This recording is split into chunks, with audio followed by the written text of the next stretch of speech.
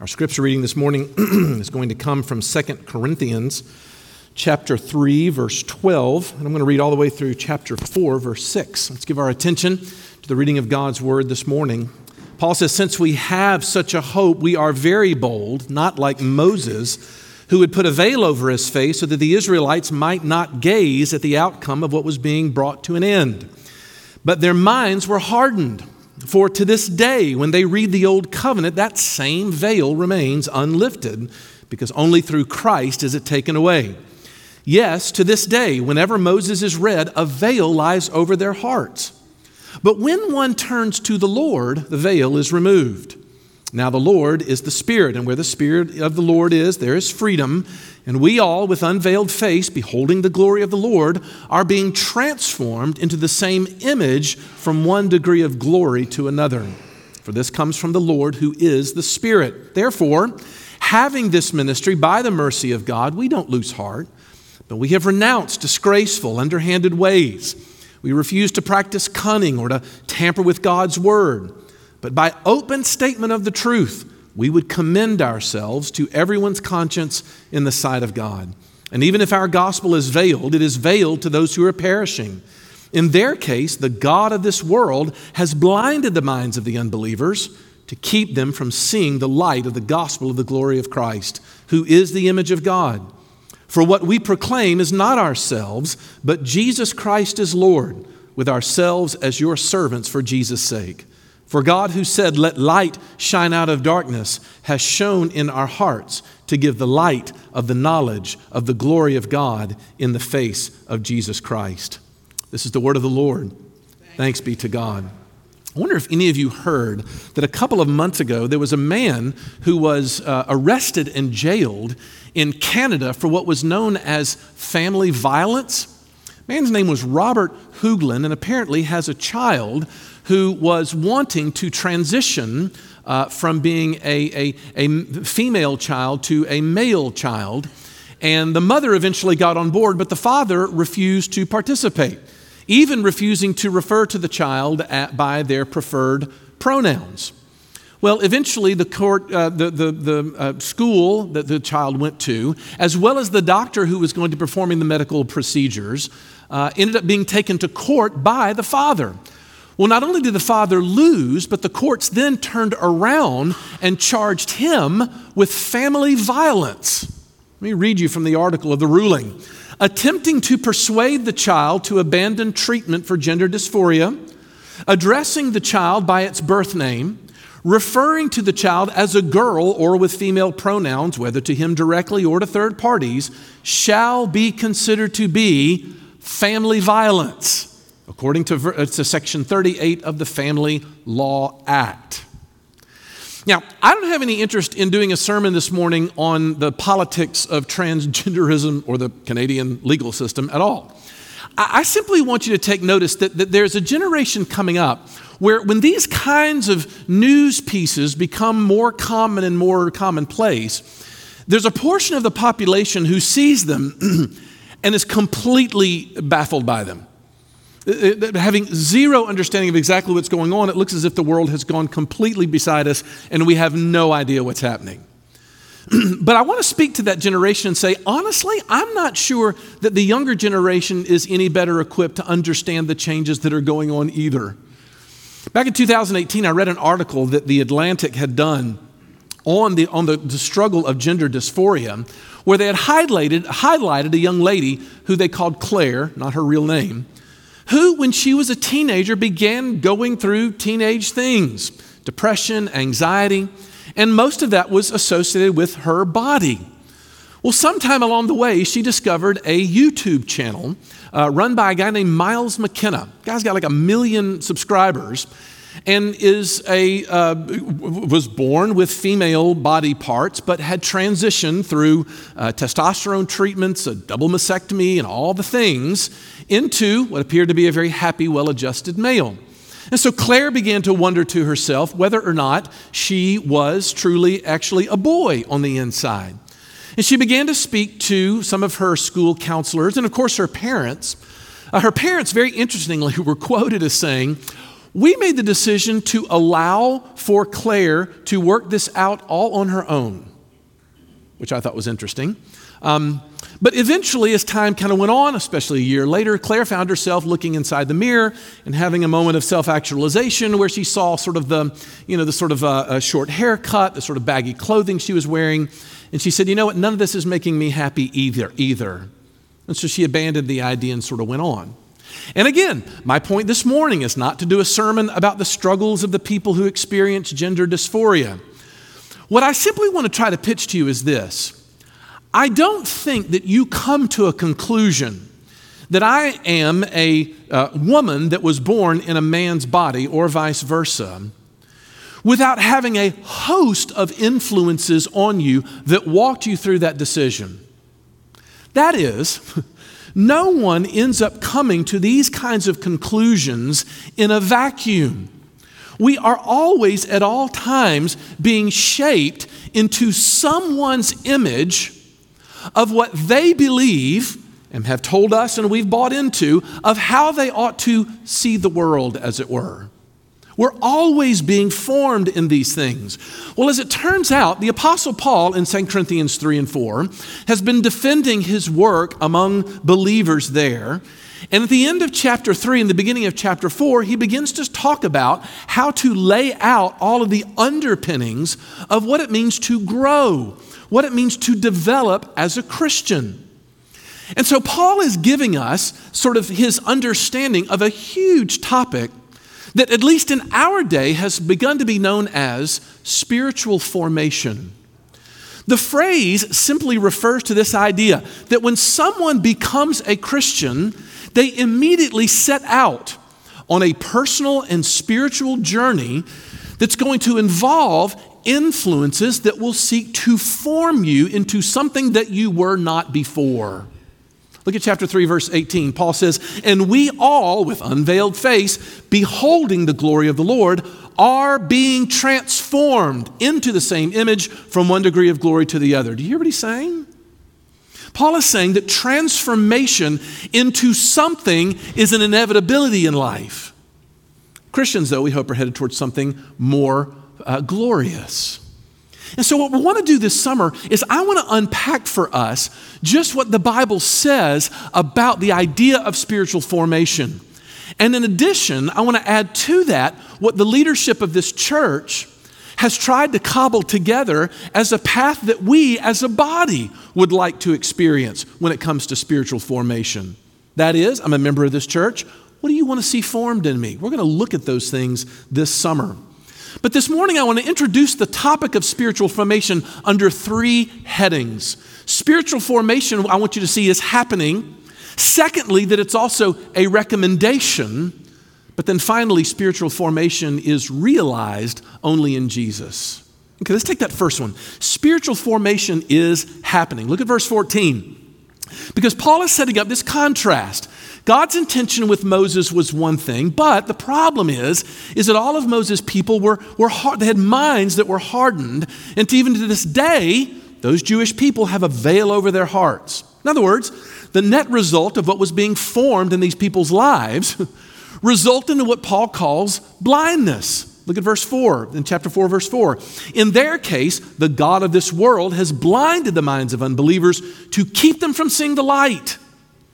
So what I want you to notice about that passage is there is no option not to be formed by something. I know that's a double negative. Bear with me. Positively spoken, you're always being formed by something. And it comes in one of two forms. There's a sense in which we are formed by the ideas and the beliefs and the notions that people have presented to us that we've adopted, that we've embraced. It's the old book that was written by Weaver. Ideas have consequences. Sure, they do. But here's the thing. There's another side of formation that's not just in our stated beliefs, but also in the things and the practices that we enact on a regular basis that themselves are equally as powerful into turning you into what you're going to be. My guess is this morning you went through a ritual where you woke, you bathed, you dressed. During a week, you went to work. You took a break, you went back to work for a little while longer, you came home, maybe you recreated, maybe you rested for a while. But you've got to realize, and Paul, I think, wants us to see that these are formative acts that are building something in us. So I hope you could recognize that for this reason, the modern world is a habit-making machine. And there's no greater influence it's exerting itself on our world, I would argue, than technology. Can anyone deny this? We live in a day where every single waking minute, whether you're standing in line at Walmart or whether you're parked behind a car at a red light, what do? We immediately pull out our phones so we can check and see what the notifications are in the last 30 seconds since the last time that I checked it. I dug up some statistics that apparently the average adult person's exposure to social media is around 2.5 hours a day. If you're a high school senior, it's 4 hours a day. That's a powerful influence. But what we're discovering of late in the last few years is that so much of the activity behind social media is rather perfectly suited to produce despair and depression in the people that are engaged in it the most deeply. That is, we find that what's happened with social media is it's created us to think about our world in ways that make what's outside of me less real than what's going on inside my head or my heart, wherever you want to locate your internal world, right? When I was a kid growing up, it was always the television, you know? My parents sat down with me and were like, stop, you're watching too much TV, it's going to fry your brain. But now you realize that what we have now in terms of technology is infinitely more immersive than anything that television used to be for my generation. But now we're realizing that it's saying something to us. A lady by the name of Sherry Turkle, who's a researcher at MIT, wrote a book called Reclaiming Conversation, which is kind of a funny title if you think about it, where she documents this discernible, measurable loss in empathy from people who spend the most time on social media. Does that make sense? So the greater your involvement in social media, the less empathy you have for others, she documents. And she says the reason is because the ideas about identity and freedom and happiness and whatever else make those beliefs very thin because they've not been worked out among real human conversation, which is a great irony if you think about it.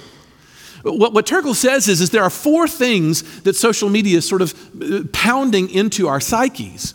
Number 1 is that all values are completely relative. There's nothing special about yours over against somebody else's. Number 2, all relationships are transactional. That is, what can you give me for what I give you? The third thing is, therefore, that all of our identities, whatever formation we do in that regard, are so fragile. They can be changed at a moment's notice. And for that reason, all sources of fulfillment that you think you're after are ultimately going to be disappointing. In other words, what social media has done is it's preached a great amount of freedom for us, and yet in the midst of it, we've lost our freedom. That's the great irony. Now, look, I realize that for many of you, especially those of you who are parents, this creates what we call a great challenge. And I know that there's probably many of you in the room right now that are being like, yes, Les, and that's exactly why my children will not have a cell phone until they are 25 years old, right? But please understand something. Withdrawal from the world of social media does not inoculate your child from the cultural inundation that we're living. It is the air that our children breathe if they walk outside the door. But I do think there's actually opportunities that present itself. There's a guy who's a professor in Oklahoma, actually used to be involved in the RUF at the University of Oklahoma, named Alan Noble, who wrote a book called Disruptive Witness, Spiritual Formation in a Digital Age.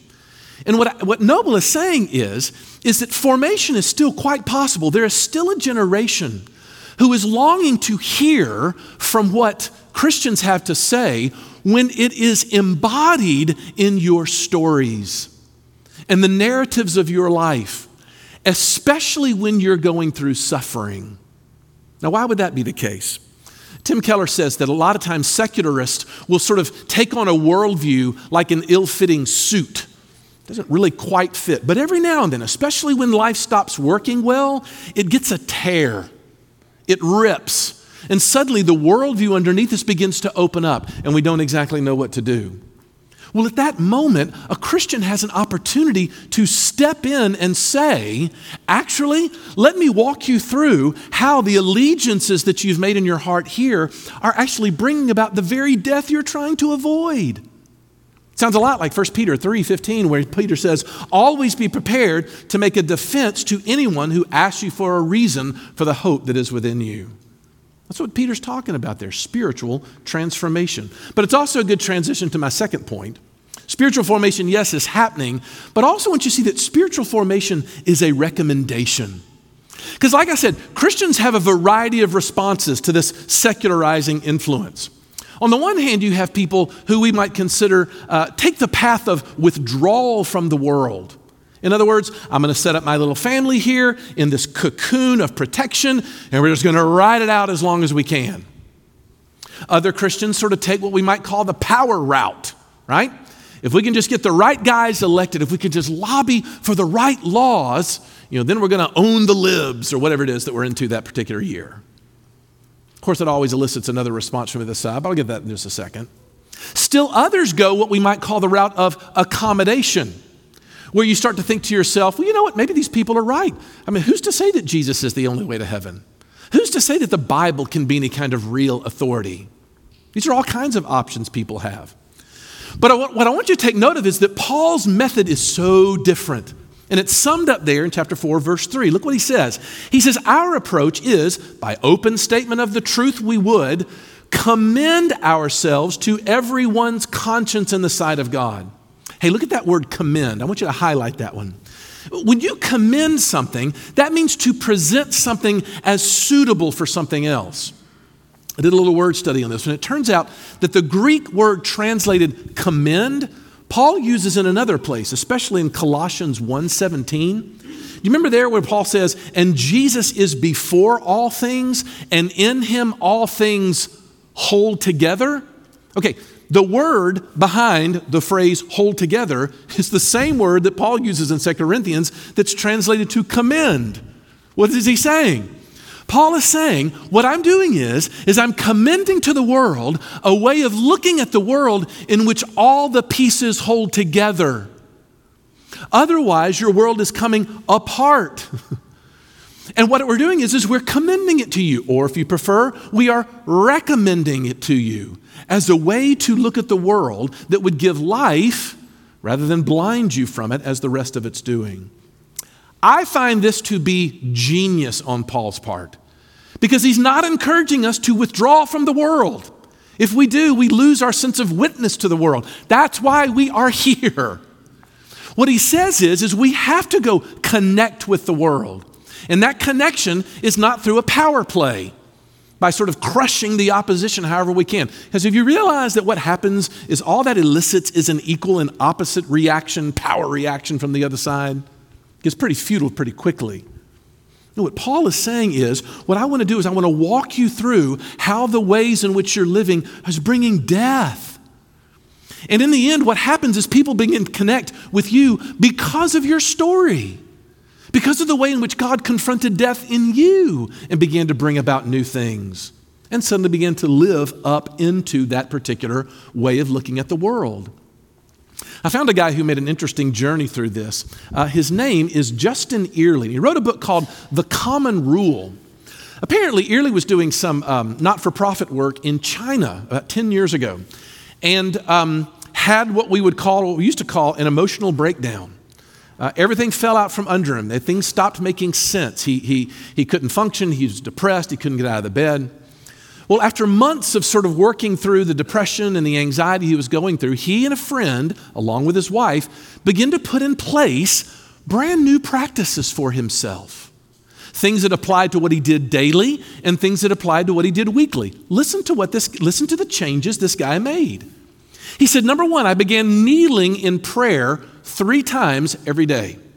3 times, kneeling, physically getting on the ground, kneeling. Number 2, I made sure that I had at least one meal with another human being.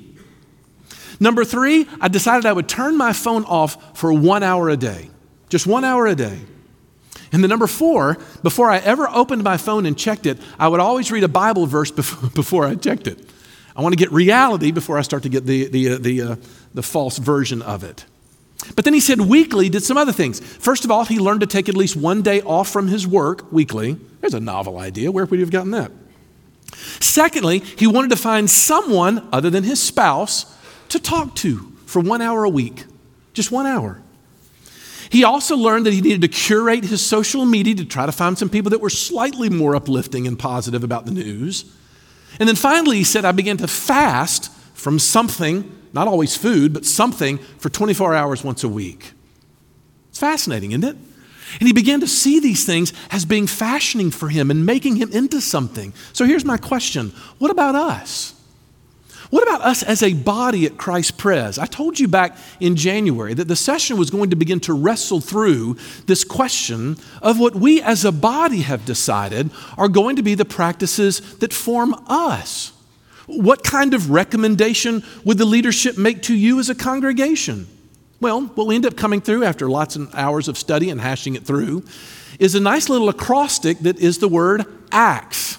ACTS. What do they stand for? Let's dive into it. Number one, the first one is attend. To attend. What we're going to find out next week in our study is that you will always take on the characteristics of your tribe. Who I decide to spend time with, especially now that we have gotten a heavy dose of isolation from the pandemic, we now know just how vital it is to be with one another. That's the A. The C is the word connect, because you can attend without connecting, can't you? What we mean by connection is just that we are aware of each other's stories. And we know when some of those stories have hit, speed bumps, so that we can incarnate ourselves into your life as you're going through that thing. That's connection. The T in the acrostic stands for train. There's an assumption that when somebody becomes a Christian, the things that Jesus wants to make us are not intuitive. They don't come naturally. And we've got to be trained in it through a process of teaching, through a process of processing, through going through experiences of accountability with each other. And then finally, the S predictably means to serve. That is that things never really come home to us. Grace doesn't come home to us until we begin to extend that grace into the lives of those who are in need around us. ACTS. That's going to be our study this summer as we go through each one for the next few weeks and figure out what God has for us there. But all I want you to grasp on this is that it's a recommendation that we're making. We're commending to you a way of seeing the world around us that brings blessing instead of blindness. Fourthly and finally, not only is spiritual formation happening, not only is it a recommendation, but finally, spiritual formation terminates in Jesus. Because here's my question. Does anybody ever feel overwhelmed when people start, going through the things of like, okay, kids, here's what we're going to do. We're all going to become better people. I always think about that because it makes me feel a little bit like a New Year's resolution. I hate New Year's resolutions, not because I don't want to be a better person, but it's because every time I try, I always break them. And I get into kind of a mental mindset where I'm like, you know what? Why even try? And the same thing can happen spiritually as well. Why even try? But here's the deal. I've become convinced that one of the reasons why I don't want to even try is because I'm still listening to what Paul calls the God of this world. Because as you dive deeper into the book of Corinthians, what you find is the gods of this world, they function fundamentally on a merit system. And all of a sudden, if I set up as a goals to be something different, to be better, and I fail, it's my identity that fails right along with it. And when that happens, my heart begins to dissolve as well. There's disillusion even in my own heart when that happens. So here's the question. Is there a different way of looking at this? I think there is. And you get it very subtly in how Paul finishes our passage right here. You probably didn't even notice it. Because what one theologian I heard talk about on this one said that you have Paul here commending something, but he's very much of a cosmopolitan, multi-ethnic person, is he not? In other words, he says if you look at what spiritual formation is about, it ultimately comes down to what it is that you value. And he said, if you were a Jewish person, you understood all of your aspirations to be caught up in the idea of light. For a Jewish person, light was where it all came together. Look at this Old Testament. Psalm 27:1, the Lord is my light and my salvation. Isaiah 9:1, the people who walked in darkness have seen a great light. And then, of course, the apostles pick up on this. John 1, verse 9, the true light, which gives light to everyone, was coming into the world. You see the point? A Jewish person saw all of their aspirations as wanting to head to the light. But Paul, secondly, though, was a Roman citizen. For the Roman, it was different. For a Roman, it was the idea of glory. Everything was about the glory. That was the glory of the Roman Empire. There was the glory of the gods who had taken place on earth that were known as the Caesars. And of course, there's the glory of Rome itself, the city to which all roads lead. In other words, the same way that the Jews held up light, the Romans did for glory. But finally, thirdly, Paul is also speaking in a Greek city. And the Greeks were different. For the Greeks, it was knowledge. The knowledge of the academy where you came to become a learned person. The great ideas that the sophists would throw around and search for wisdom and for truth in the world. The Jews pursued light. The Romans pursued glory. The Greeks pursued knowledge, which is one of the reasons why Paul, a Hebrew by birth and a Roman citizen speaking in a Greek city, says in 2 Corinthians 4:6, for God who said, let light shine out of darkness, has shone in our hearts to give us the light of the knowledge of the glory of God in the face of Jesus Christ. Do you see what he's doing? He's saying it doesn't matter which path you take of spiritual formation. If it doesn't terminate in Jesus, it's been a waste of time. And here's the reason why. Because every other system works on a meritocracy. All of the other worldviews will basically cause you to rise or fall on the basis of your own performance, something which Jesus knew full well you and I are completely incapable of. And for that reason, Jesus did not build his worldview, his world system on the basis of that. He built it upon grace.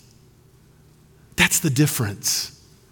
The thing that empowers our desires to want to be transformed into the image of Christ, if it's not rooted in grace, it will do the opposite of what we seek. It'll turn us into stoics who see values for value's sake just because that's the way we ought to live. That's not Jesus' way. Hey, so come on this journey with us. Come, let's go see exactly what Jesus is up to. But in the end, it's got to terminate in him, or else the rest of the efforts look like the rest of the world. That's what we're going to talk about the next few weeks. Come and join us. Let's pray. And Lord Jesus, would you allow us to engage in this activity of the table, this practice, this embodied practice, with just that amount of anticipation. Father, we would see something coming here to us that would form us into what you would have us to be. Would you do that? Bless us, Father, as we gather together, for we ask it in Jesus' name. Amen.